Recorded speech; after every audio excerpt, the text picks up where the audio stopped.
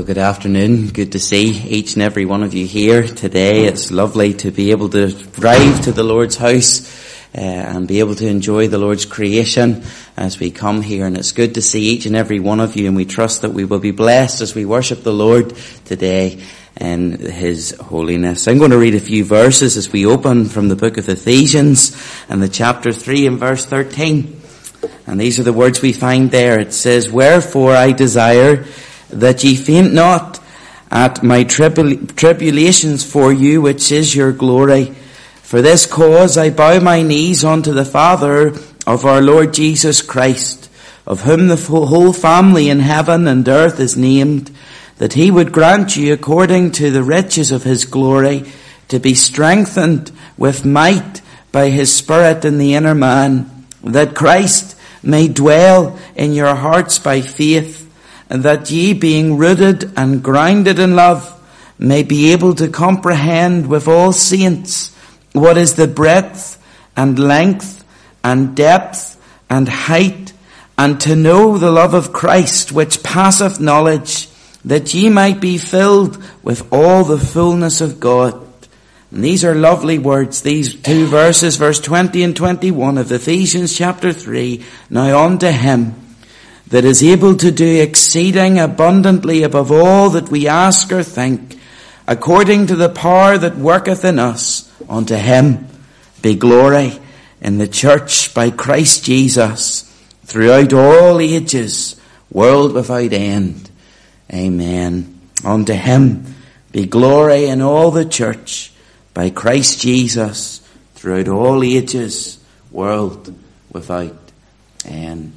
Amen. We're going to sing together our opening hymn today. Praise to the Lord, the Almighty, the King of creation. O my soul, praise Him, for He is thy health and salvation. This is a lovely piece. We'll stand to sing together after the introduction as we worship the Lord today.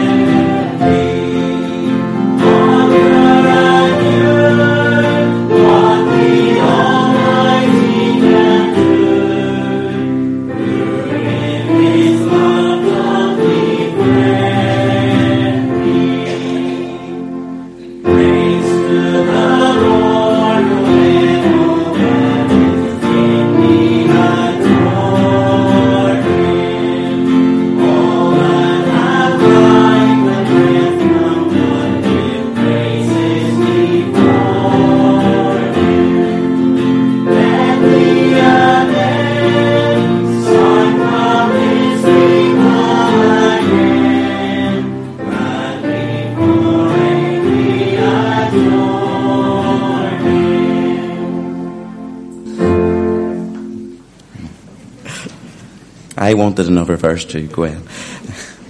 But that was good singing and wonderful, wonderful words to enjoy together. We have such a wonderful God to praise in a weekend when our country is coronated a new king, how good it is to come on a Sunday to worship the King of Kings and Lord of Lords, to affirm him as our King and to worship him.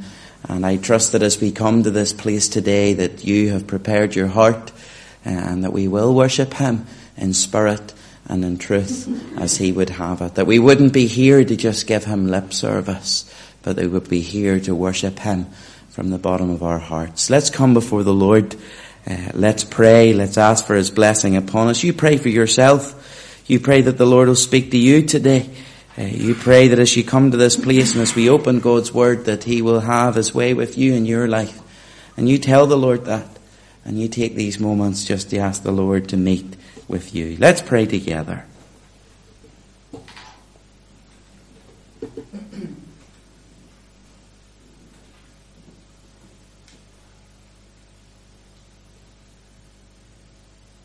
Our Father, we bow humbly and reverently in thy most holy presence today, realizing that we come before the great God who has created this universe, the one who has spoke all things into existence, the one who sustains this universe by his power, the one who has created the vast regions of space, the one who has created the beautiful countryside, the one who has created the mountains which we can enjoy, the one who controls the boundaries of the sea. Father, we come before you realizing our unworthiness, realizing, O God, that you're the great God and greatly to be praised, and we come humbly. Yet we thank you, Father, that in the name of our Saviour, the Lord Jesus Christ, that we are welcomed into the throne room of heaven and we can come with boldness. And Father, we can come to you today and we come to worship and adore and praise your holy name.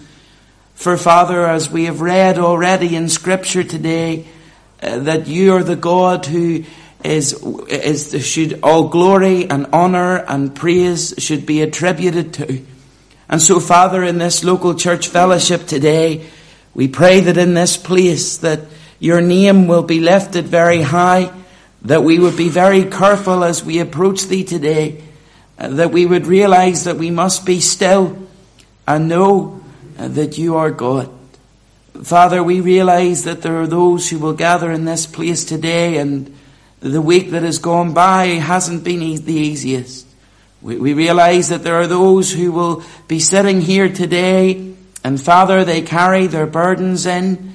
And Father, there are concerns and there are worries and there are troubles in their lives.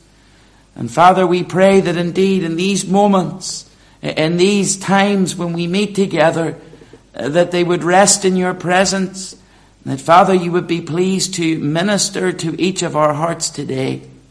We want to remember those who would love to be found in this place today but are unable to be here due to many different reasons. And Father, we pray for them. We pray that you would meet with them today. We pray that they would know that your people are remembering them in prayer, and that, Father, they would know a very near sense of your presence just now. Father, we just pray that indeed in these days that you would be with them. And Father, we pray that they would be encouraged, many as they listen in to the online ministry. Father, we pray that as we gather here today and as we open your word, we claim the promises of your word. We thank you that thy word is truth. There is no better book that we could come to for counsel today. It is our guide, for within this book, the Bible found in front of us, we find the very words of our God. And therefore, Father, we're pleased to open it in this place today and to hear from thee. And to that end, Father, we pray that indeed that you would mark me out, that, Father, you would fill me afresh with your Spirit, that indeed you would take control of my tongue. And that, Father, anything that you wouldn't have me to say, that you would prevent me from saying it. And Father, that indeed you would be pleased by your voice to minister in this place, because this congregation doesn't need to hear a mere man's voice. We need to hear from thee.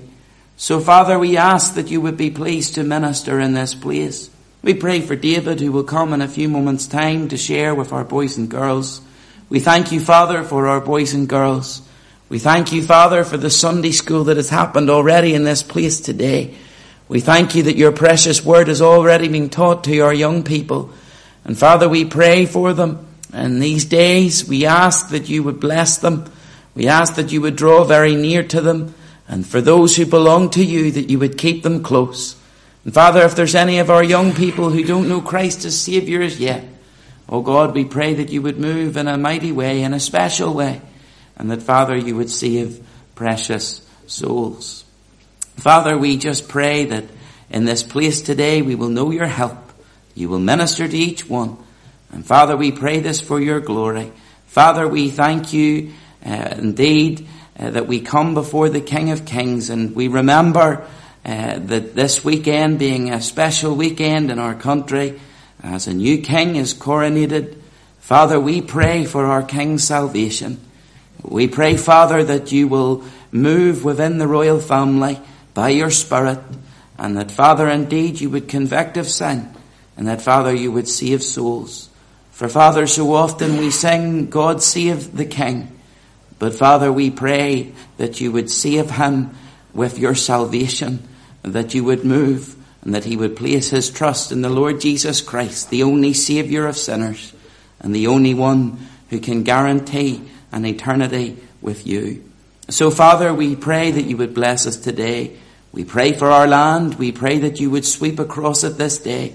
And where the gospel is faithfully proclaimed across our land today, we pray that you would be pleased to move and that you would be pleased to save. Father, hear our prayer, and we ask this in the precious name of our Saviour, the Lord Jesus Christ. Amen. Amen. Well, let me just take a moment to give the necessary announcements for the incoming week. Let me welcome each of you here today. Let me also welcome those who listen in online. We received a really lovely email in our church account this week and from someone who listens from America. And we really do appreciate all who listen in online. And we trust the Lord will bless you as you listen in to our services this day. If you're saved and walking in fellowship, we invite you to remain behind after this part of our service to meet around the Lord's table and to remember the Lord in the way that he has appointed. Don't forget that this evening at 6 p.m, if you would like to be involved in our holiday Bible club in the summer, there'll be a planning meeting, the first of those. And if you're interested, why not come and meet with David and Amy, who have begun the planning, and they'll tell you a wee bit about the theme and all that they're planning for this year. So 6 p.m. this evening, if you're free and able to get down. If you're unable to get down, David and Amy just ask that you would let them know that you would like to be involved, and they'll keep you up to date.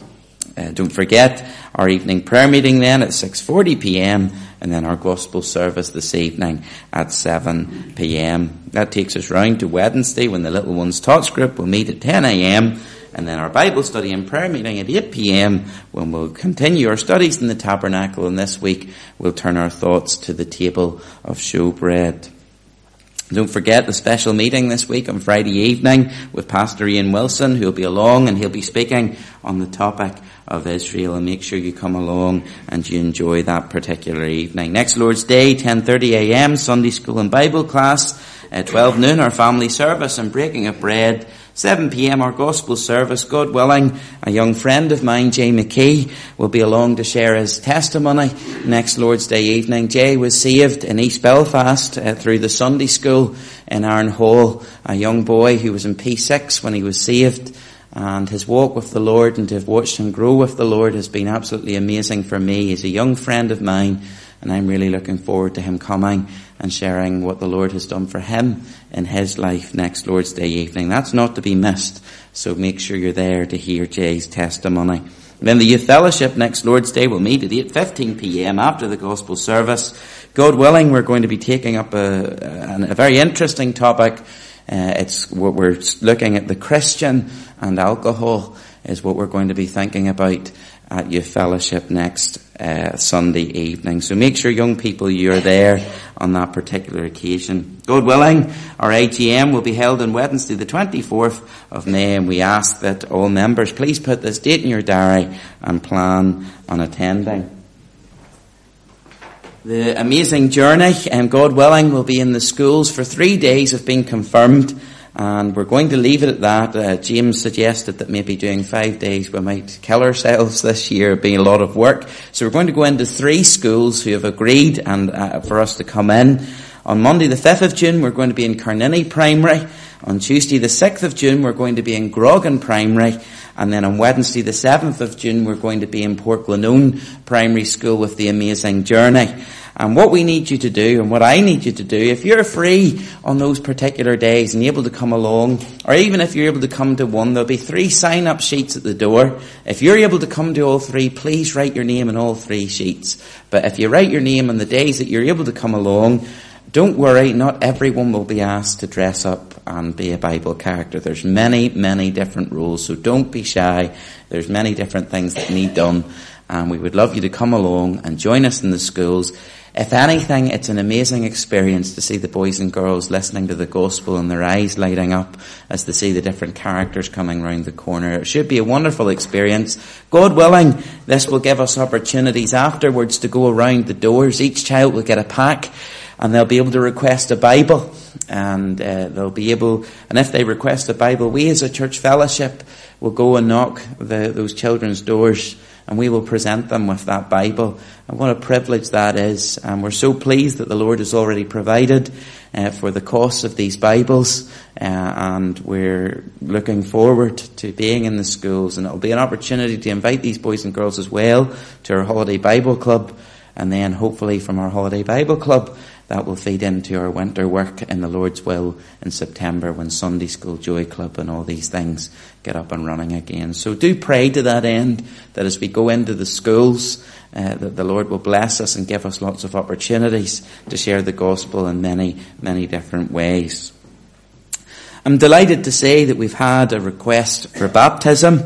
And if you feel exercised in this way, we would ask you to speak to myself or Bill, and we will meet with you, and we'll speak with you, and God willing, in the next month or so we'll have a baptismal service here at Grange Baptist. So we're very excited about that. I am delighted about that, and what a blessing as a fellowship to know that we have folks who are wanting to go through the waters of baptism and obey the Lord's command to do so. So do be praying to that end, and if you feel exercised in the same way, why not have a chat with me, and we'd be pleased to talk with you.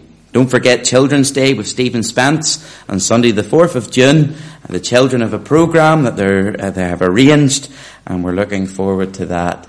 And make sure you're along that particular morning to enjoy that programme and to hear Stephen Spence speaking to us as well. All of these announcements, of course, are made subject to the will of the Lord. Well, it's always good to have the boys and girls on a Sunday morning, and David Johnson is going to come and he's going to share with you just now.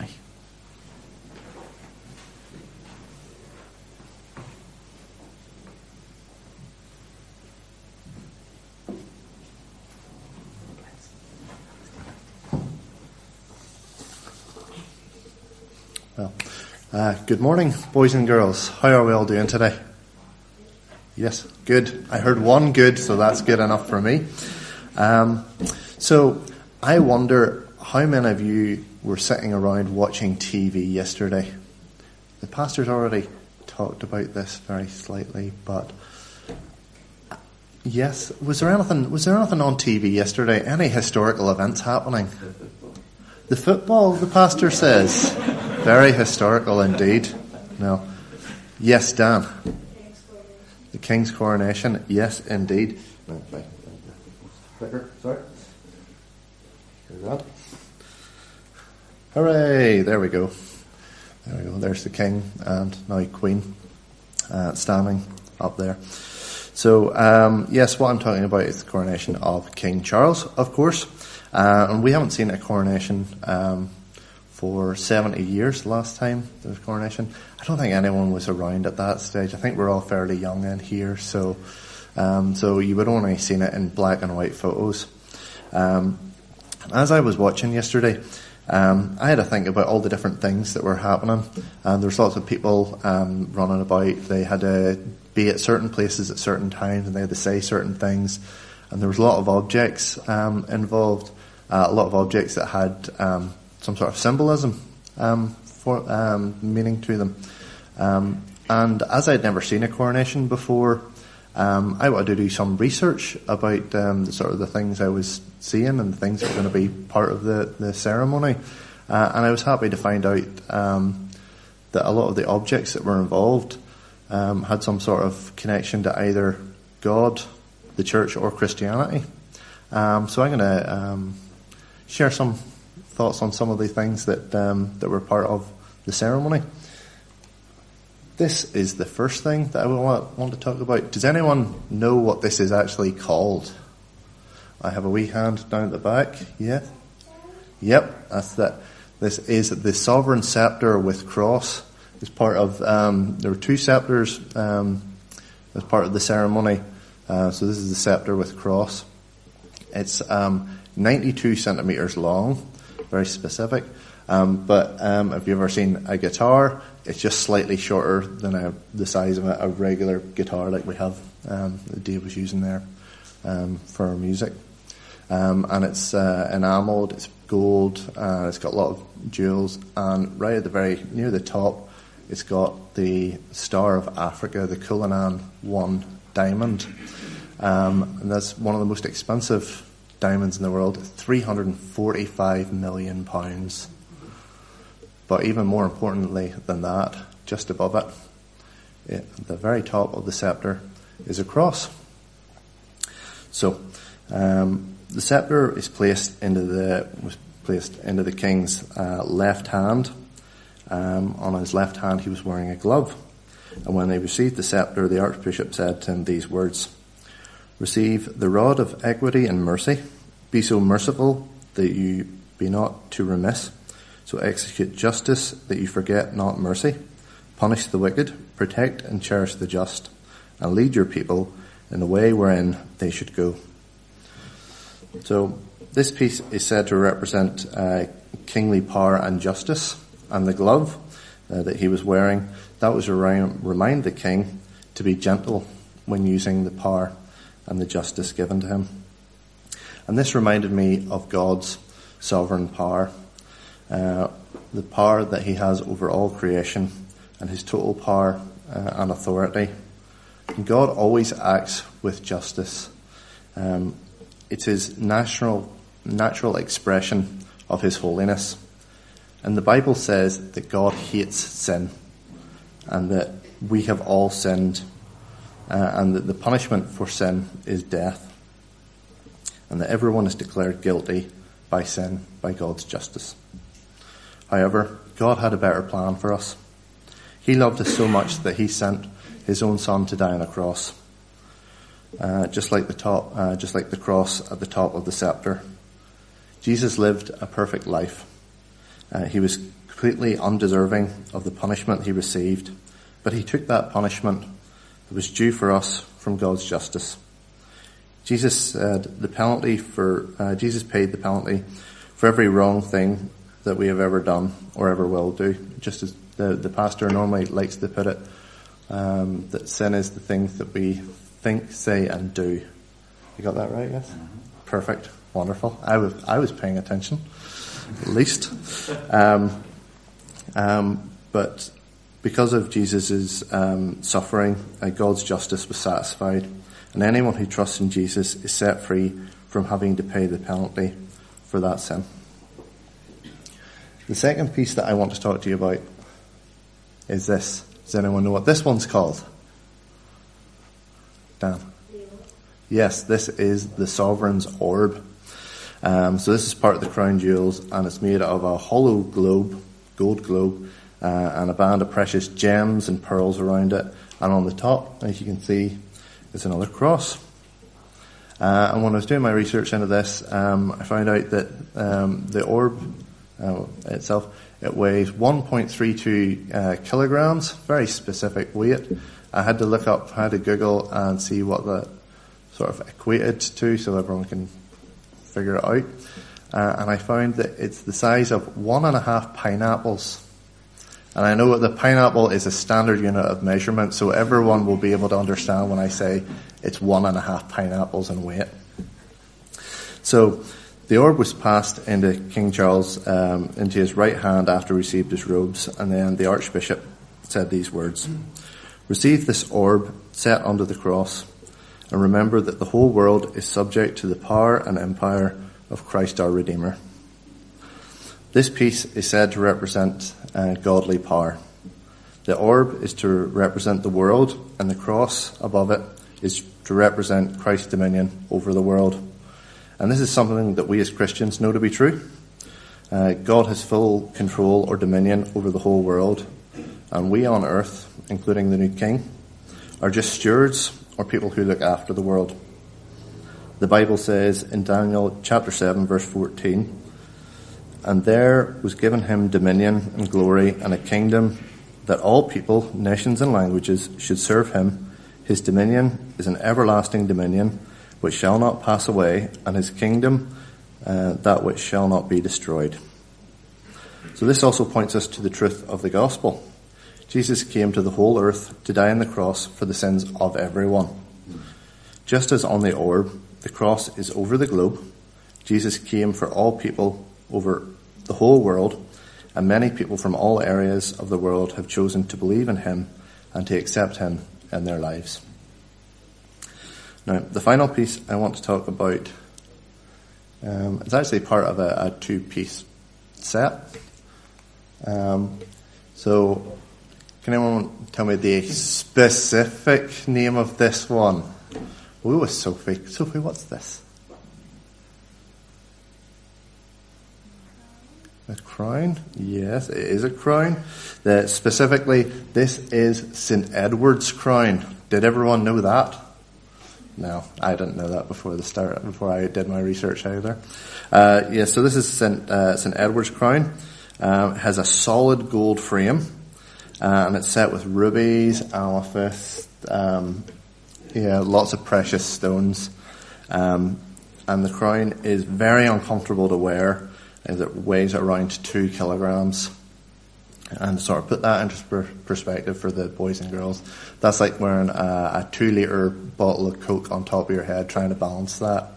So because it's very uncomfortable to wear and just how expensive it is, it's only ever used at the exact moment for crowning the king. And any time after that, you'll see the king wearing this crown. Yes, Dan. It is the Imperial State Crown. Round of applause for Dan, everybody. That's great knowledge. Yes. So anytime you'd seen the king after the actual crowning moment, he was wearing this crown. And even though it's still fancy, and it's covered in lots of jewels and gems as well, it's not as expensive, and it's a lot more comfortable to wear. So when the crown was placed on his head, Charles was seen as the king, and some even bowed down before him and pledged that they would be aligned with him, and many people will serve him and do the things that he tells them to do. And this made me think of Jesus as our king. In Revelation chapter 19, verse 16, as the pastor has already said this morning, Jesus is given the full title of the King of Kings and Lord of Lords. This title indicated someone who has the power to exercise absolute dominion over all his realm. And for Jesus, this is all of creation. In the end, all other rulers, including new King Charles, will be forgotten, and he alone, that is Jesus, will reign supreme as King and Lord over all the earth. However, Jesus didn't need these pieces of fancy gold, the precious stones, the pomp, circumstance, all the pageantry. Jesus humbled himself to come to this world for his earthly ministry. He was born in a stable. He socialized with the poor, the sick, those of society that would be despised. He was whipped and beaten by soldiers, and he died on a cross for our sins. And yet he rose again and is now seated at the right hand of God in the most powerful position, much more powerful than any king or queen on this earth. So, just going back to remind ourselves. So the sovereign scepter symbolizes the king's power and justice, and this reminds us of God's sovereign power over all creation. We deserved his justice for the sins we had committed, but Jesus stood in our place. The sovereign orb symbolises godly power over the world, and this reminds us that God has full control over the whole of creation, and that Jesus came to save all people in the world. And the crown symbolised that Charles is king.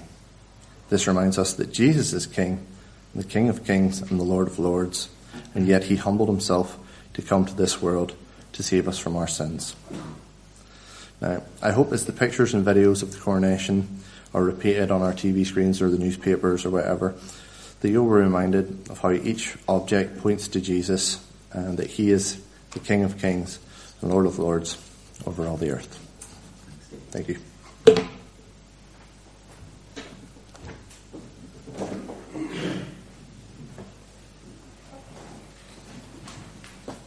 Well, let me say thank you to David for a very informative children's talk as well. And I'm away to buy 2 pineapples to see what size this orb is. But certainly many great lessons that we can point to the Lord Jesus Christ. Of course, 1.5, David, just to get it right. There's the thumbs up. We're going to sing our hymn of the month just before we come to the Word of God, His Robes for Mine. This is a lovely piece. I heard it when I was in America. And certainly some wonderful, wonderful words. David, I was wondering if you would bring up, if you can, verse 3 for me. I think it's verse 3.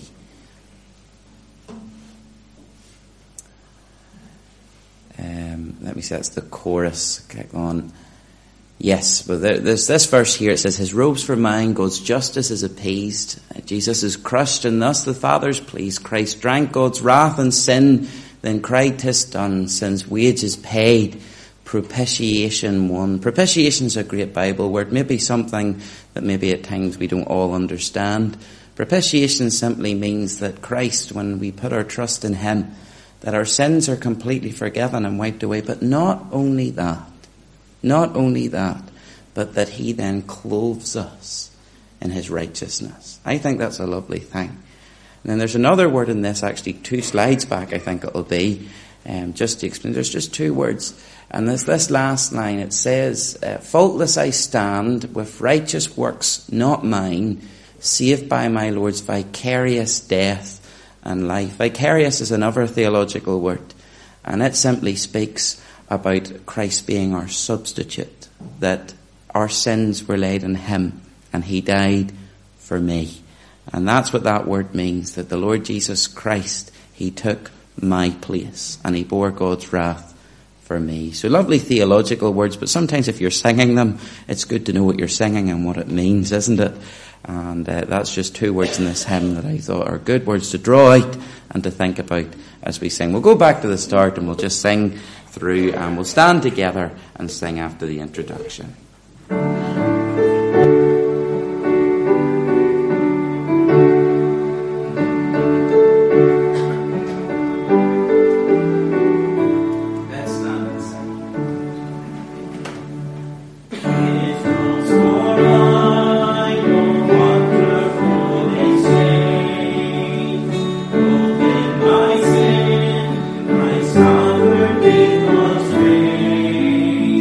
Breaking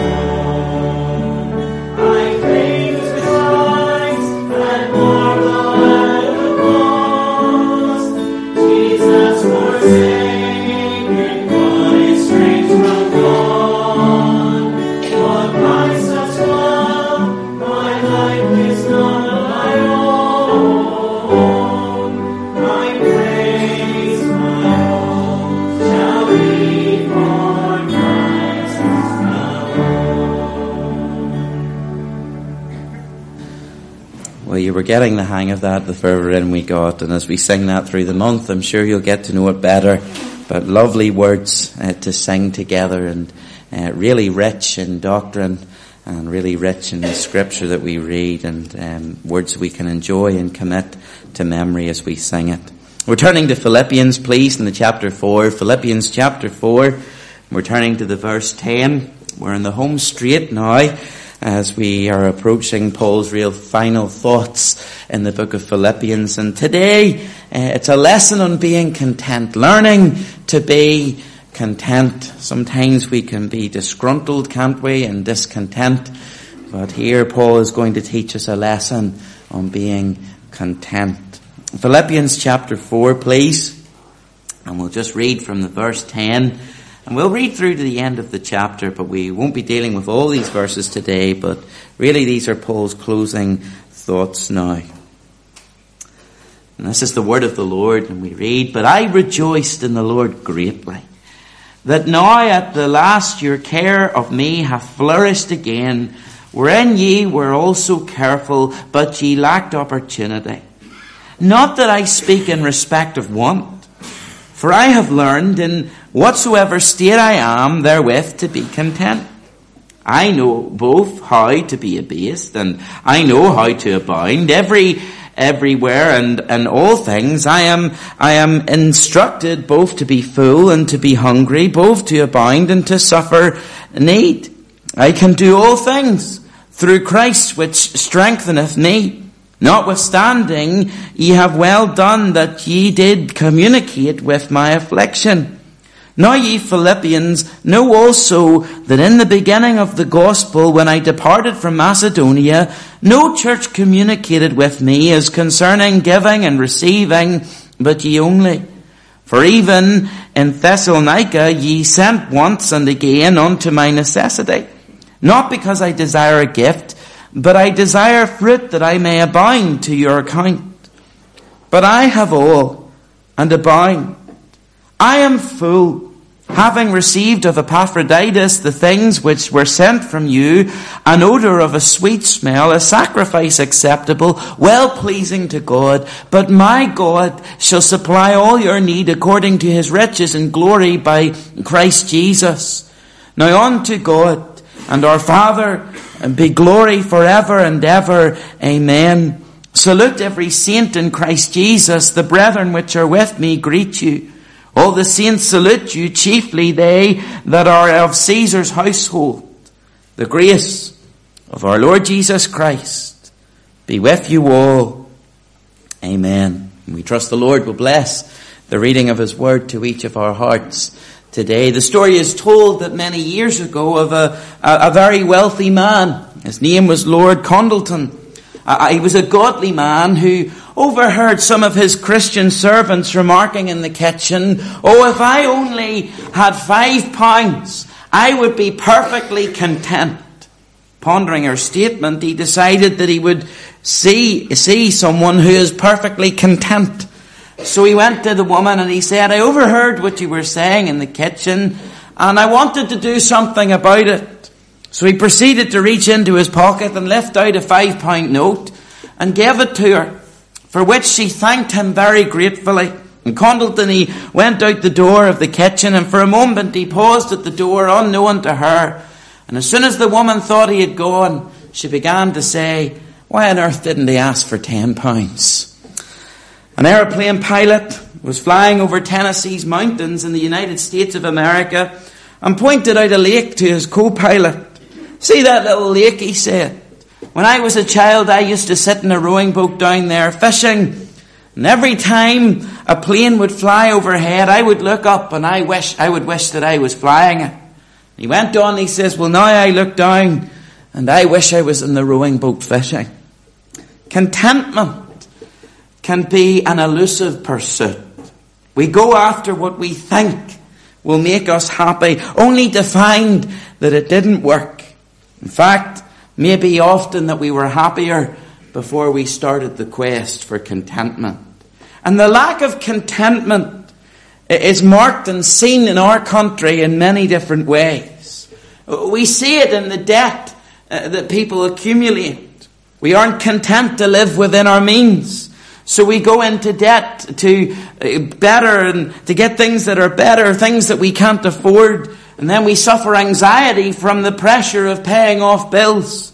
Our discontentment is reflected in the high rate of mobility. People are constantly moving in our world, constantly wanting to get the bigger house, constantly wanting to move up. And there's a lot of people moving around, never content with where they already have.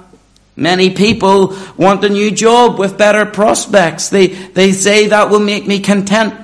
You know, in his book, Simple Faith, Charles Swindoll cites a poem which expresses the discontent that we can really see right around us across our world. This is what the poem reads. It says this: "It was spring, but it was summer I wanted, the warm days, the great outdoors. It was summer, but it was autumn I wanted, the colourful leaves, the cool dry air. It was autumn, but it was winter I wanted, the beautiful snow and the joy of the Christmas season. It was winter, but it was spring I wanted, the warmth and the blossoming of nature.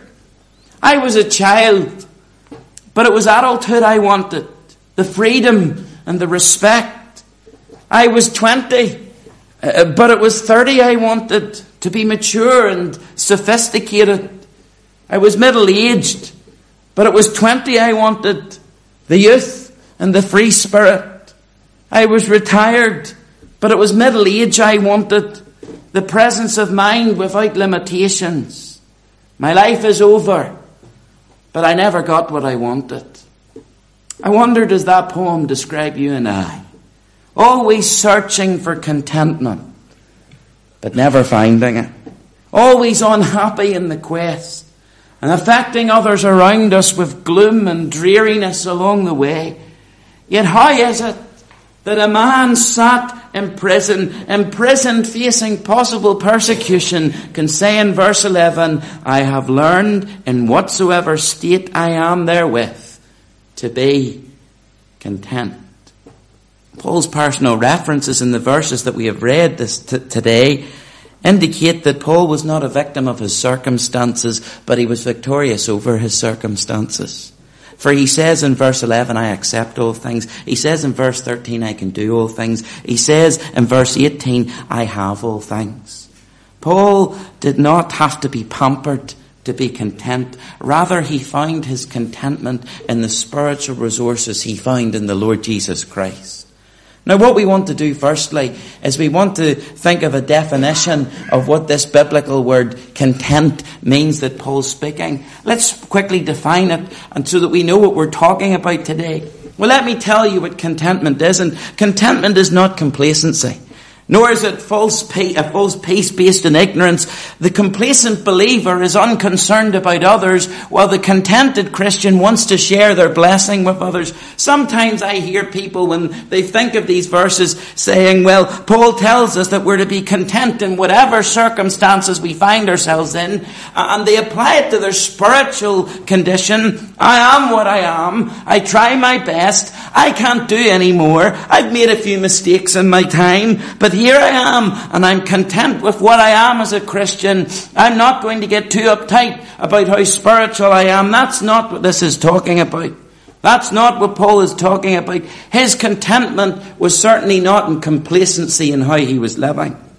Contentment also is not escaping from the battles in life, but rather it's an abiding peace and confidence in the midst of the battle. I have learned in whatever state I am in to be content. The word learned in verse 11, it means learned by experience.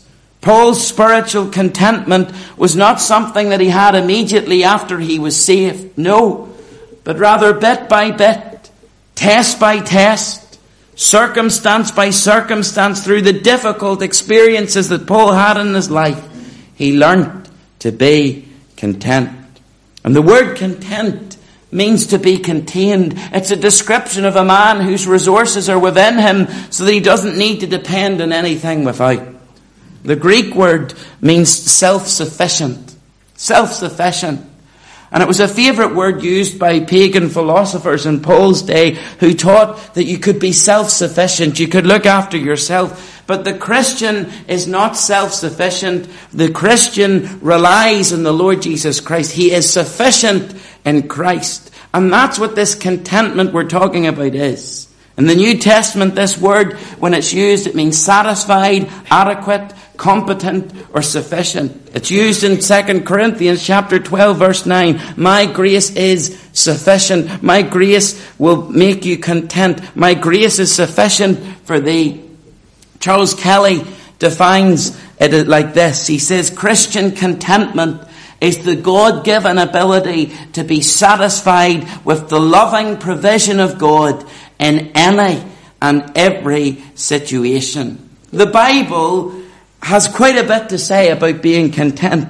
Paul said in 1 Timothy chapter 6, verse 6, godliness with contentment is great gain. And then in verse 8 of chapter 6 of 1 Timothy, and having food and clothing, let us be content. The writer of Hebrews chapter 13 verse 5 wrote these words, be content with whatever you have, for he said, I will never leave thee nor forsake thee. The Bible not only identifies contentment as a virtue or something that we enjoy in our salvation, but listen to this. It's so important because in each of those verses we read, it said, be content.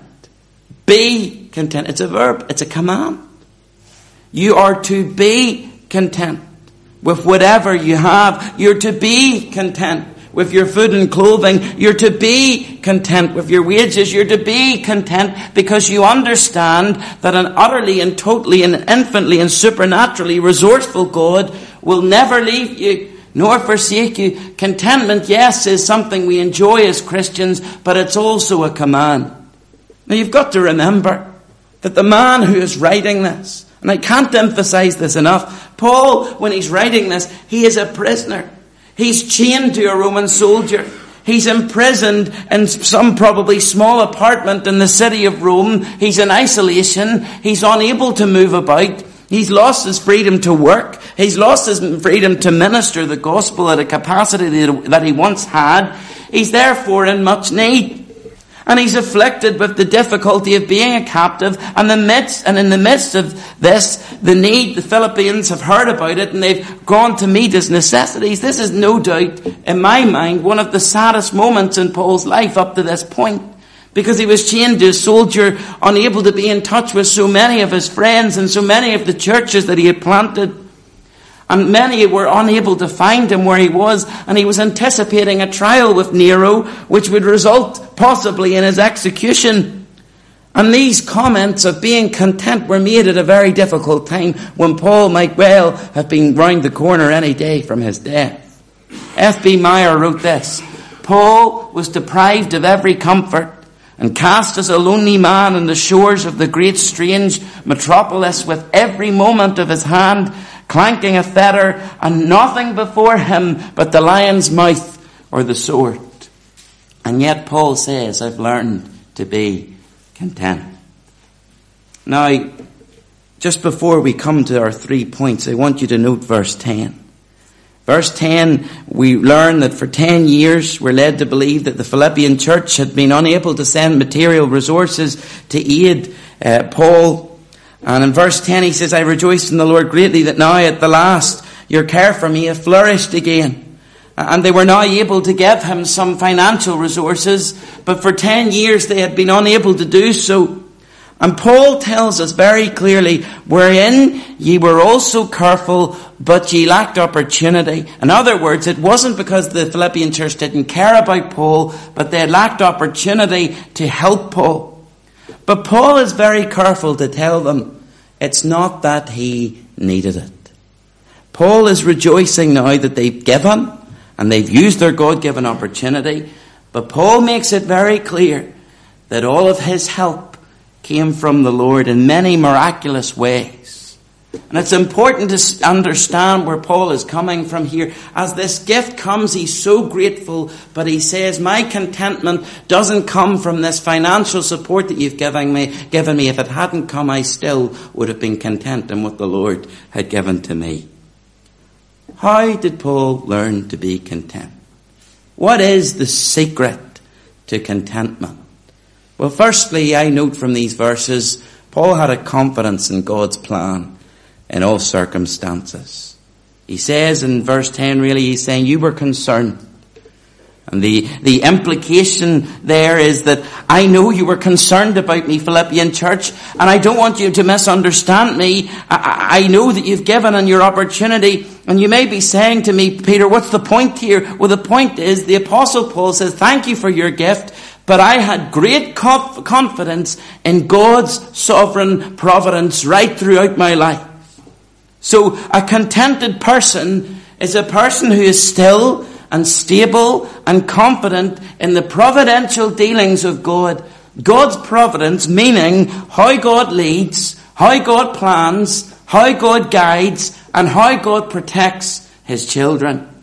Paul knew all was in God's hands. And if God gave a proper season and a proper time and a proper opportunity, those things that should be expressed to Paul, that those things which he should have would be given to Paul through God's faithful provision. He was certain that God in due time would order all circumstances so that his needs would be met, even when he was in want. He believed that. And he just waited patiently until the Lord made it happen, and he was content with that. And here's the lesson for you and I, dear brothers and sisters. The reason this man was content, because he knew that his times and seasons and opportunities were controlled by a sovereign God. And until you and I learn that, we will never be content. Until we come to a place in our life when we understand that God is sovereign and is ordering everything according to his own holy purposes and is working all things after the counsel of his own will and is making all things work together for good. Until you understand that, you'll always be discontent because you'll take on the responsibility for yourself to organize and order your own life, and you'll frustrate yourself. Hand control over to the sovereign God today and rest secure in his plan. So often we sing with the children, let the Lord have his way. In your life every day, there's no rest, there's no peace until the Lord has his way. Place your life in his hands. Rest secure in his plans. Having confidence in God. That's what that wee line is. Let the Lord have his way. Paul had a confidence in God's plan in all circumstances. But he also was satisfied with little, and he was satisfied with much. You know, there's a wee hymn that I only heard of 3 years ago. It's a very old hymn, and many of you will know it. It says this: I'm satisfied with just a cottage below, a little silver and a little gold. But in that city where the ransomed will shine, I have a gold one that's silver lined. The second verse says, don't think me poor, or deserted or lonely. I'm not discouraged, I'm heaven bound. I'm but a pilgrim in search of the city. I want a mansion, a harp and a crown. I've got a mansion just over the hilltop in that bright land where we'll never grow old. And someday yonder we will never more wander, but walk the streets of purest gold. Verse 11, for I have learned in whatsoever state I am, therewith to be content. And here's what he says: I know both how to be abased, have nothing, and I know how to abound when I have plenty of things. Everywhere and in all things I am instructed both to be full and to be hungry, both to abound and to suffer need. Paul says when things are great, when I stayed with Lydia, and that lovely mansion, and I had everything that I needed. But then when that night that it had nothing, and he maybe was he's in the prison cell now, he's knowing what it is to have plenty and to have his needs supplied, but he's also knowing what it is to have nothing and not know where the next meal's coming from. And yet Paul still was a contented person. And Paul is saying from his own experience that a person isn't satisfied by having little in life or much in life, because he's had both. And it boils down to two things. He was satisfied in his circumstances, And secondly, he was satisfied in whatever supplies and resources he had in those circumstances. And let's consider these. He says, I have learned in whatever state, some translations say, whatever circumstances I am in, I have learned to be content. I have learned, do you see this? This is something of Paul's will. It wasn't something that he sat down one Sunday morning and listened to the preacher and said, you need to be content, and then you walked away and says, well, I'm content now. But it was found and learned in the school of life. Paul learnt it in Jerusalem by the things that he suffered, that the Lord had told him he would suffer.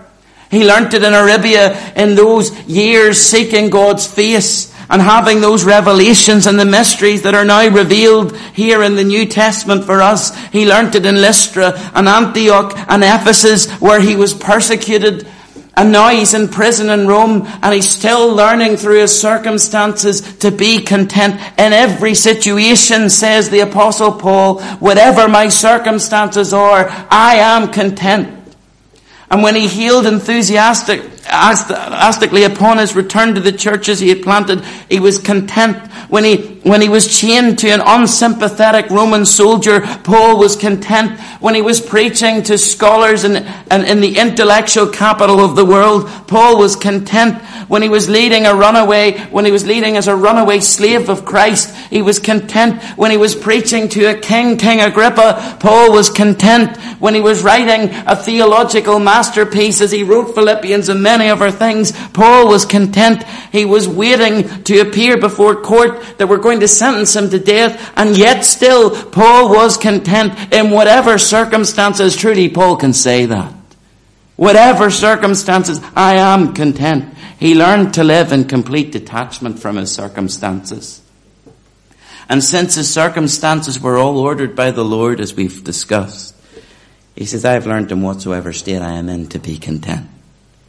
Whatever the circumstances, but secondly, whatever his resources.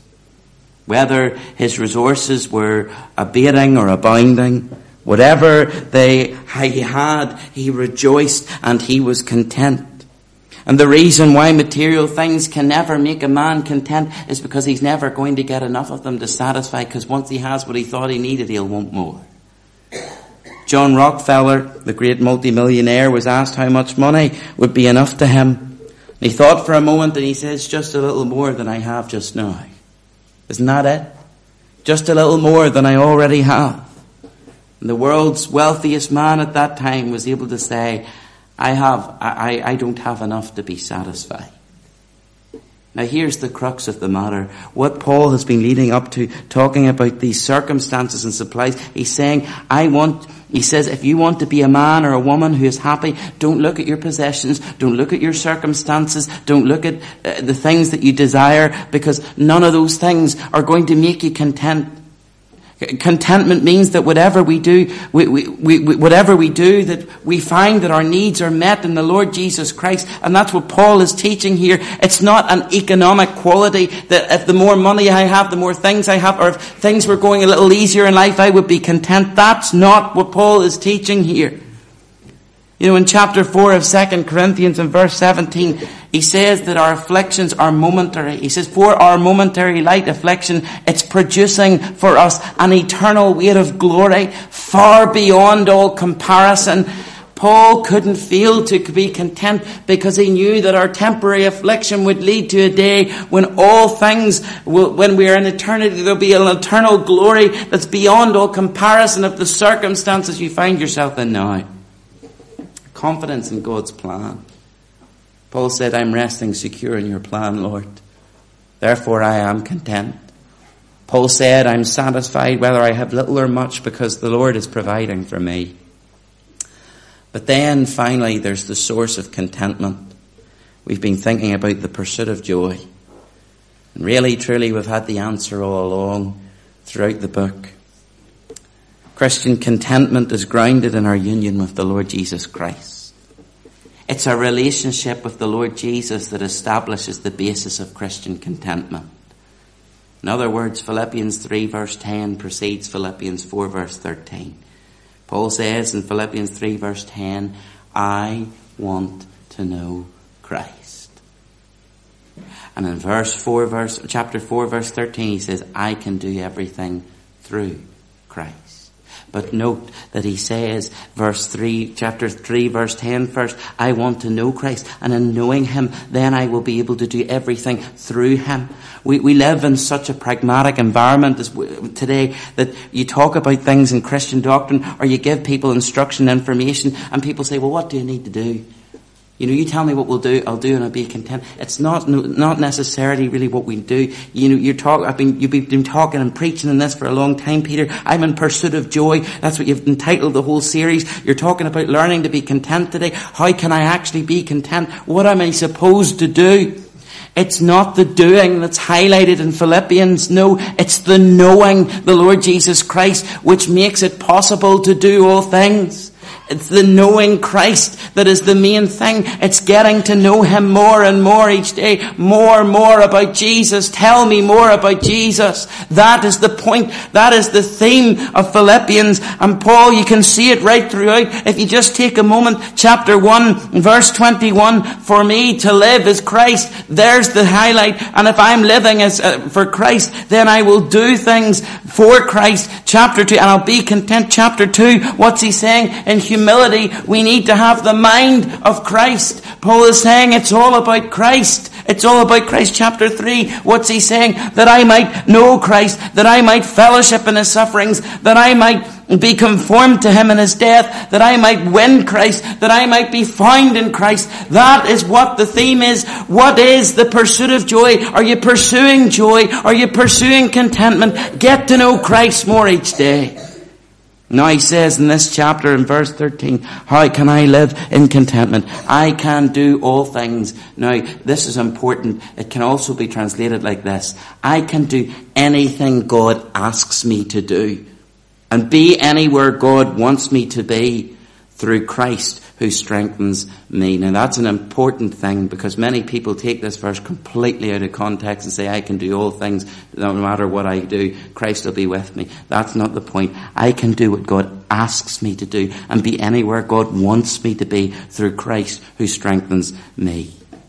Christ is the source and supply of contentment. Listen to what Jeremiah Burroughs says in his book. Contentment is realizing that God has already provided everything we need for our greatest happiness. Did you get that?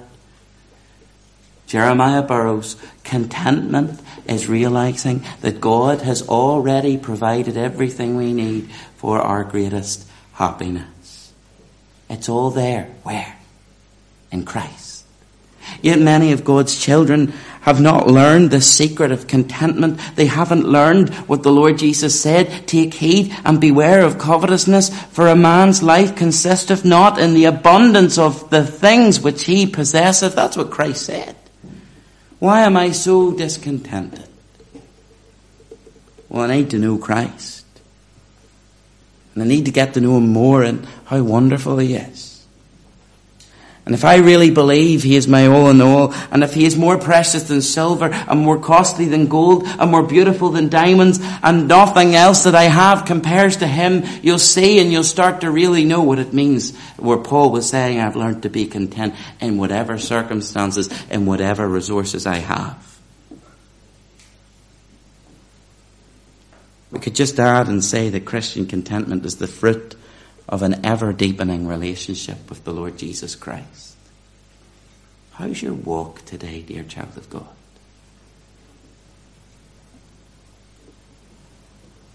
Are you in a deeper relationship with the Lord Jesus Christ this Lord's Day in comparison to the last Lord's Day?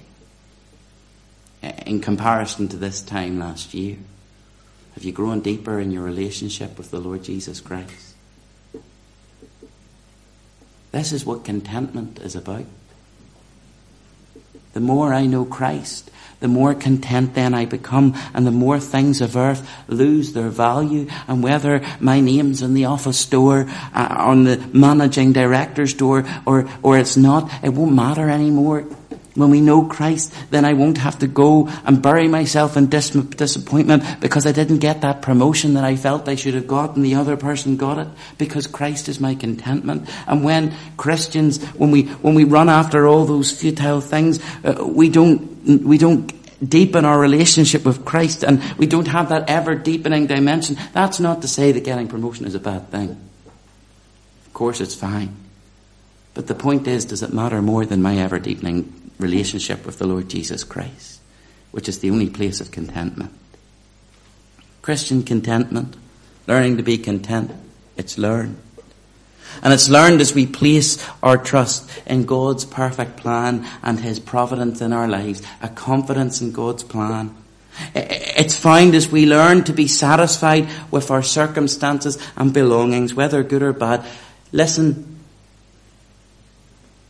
we're listening to Paul here. Don't you put me in a pedestal and think I have all this together, because I don't. But here's a man, Paul, and we're listening to him say from the prison cell on death row, he says, I've learned to be content, and even on death row, I'm still content. Why? Because he had an ever-deepening relationship with the Lord Jesus Christ. We must learn that the source of contentment is only found in the Lord Jesus. The pursuit of joy, dear Christian, put worldly things away. I want to know Christ. I want to know him more deeply than the things of earth. And when I know Christ more deeply, the things of earth will begin to fade away. Turn your eyes upon Jesus. Look full in his wonderful face, and the things of earth will grow strangely dim in the light of his glory and grace. We're going to sing together. I have a shepherd, one I love so well. How he has blessed me, tongue can never tell. On the cross he suffered, shed his blood and died, that I might ever in his love confide. Following Jesus ever day by day, nothing can harm me. When Jesus leads the way, listen, here's the circumstances, darkness or sunshine, whatever befall, Jesus the shepherd is my all in all. There's contentment. Jesus the shepherd is my all in all. We'll sing the first and the last verse of this particular hymn.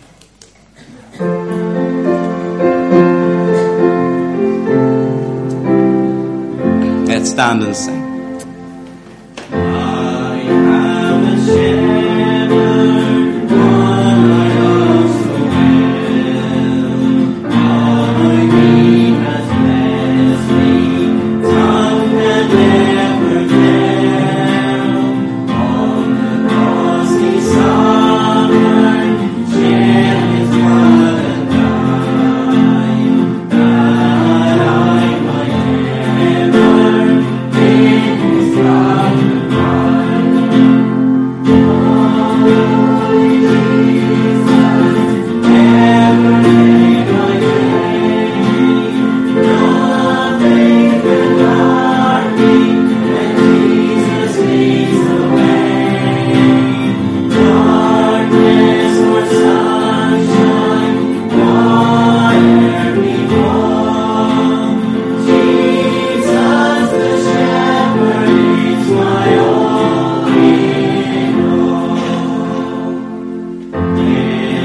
Labors ended and the journey done, then he will lead me safely to my home.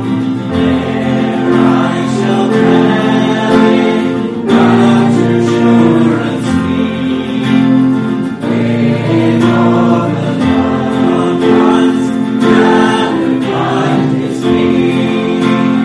Holy Jesus, ever day by day, nothing can harm me when Jesus leads the way. Darkness or sunshine, whatever befall, Jesus the shepherd is my all in all.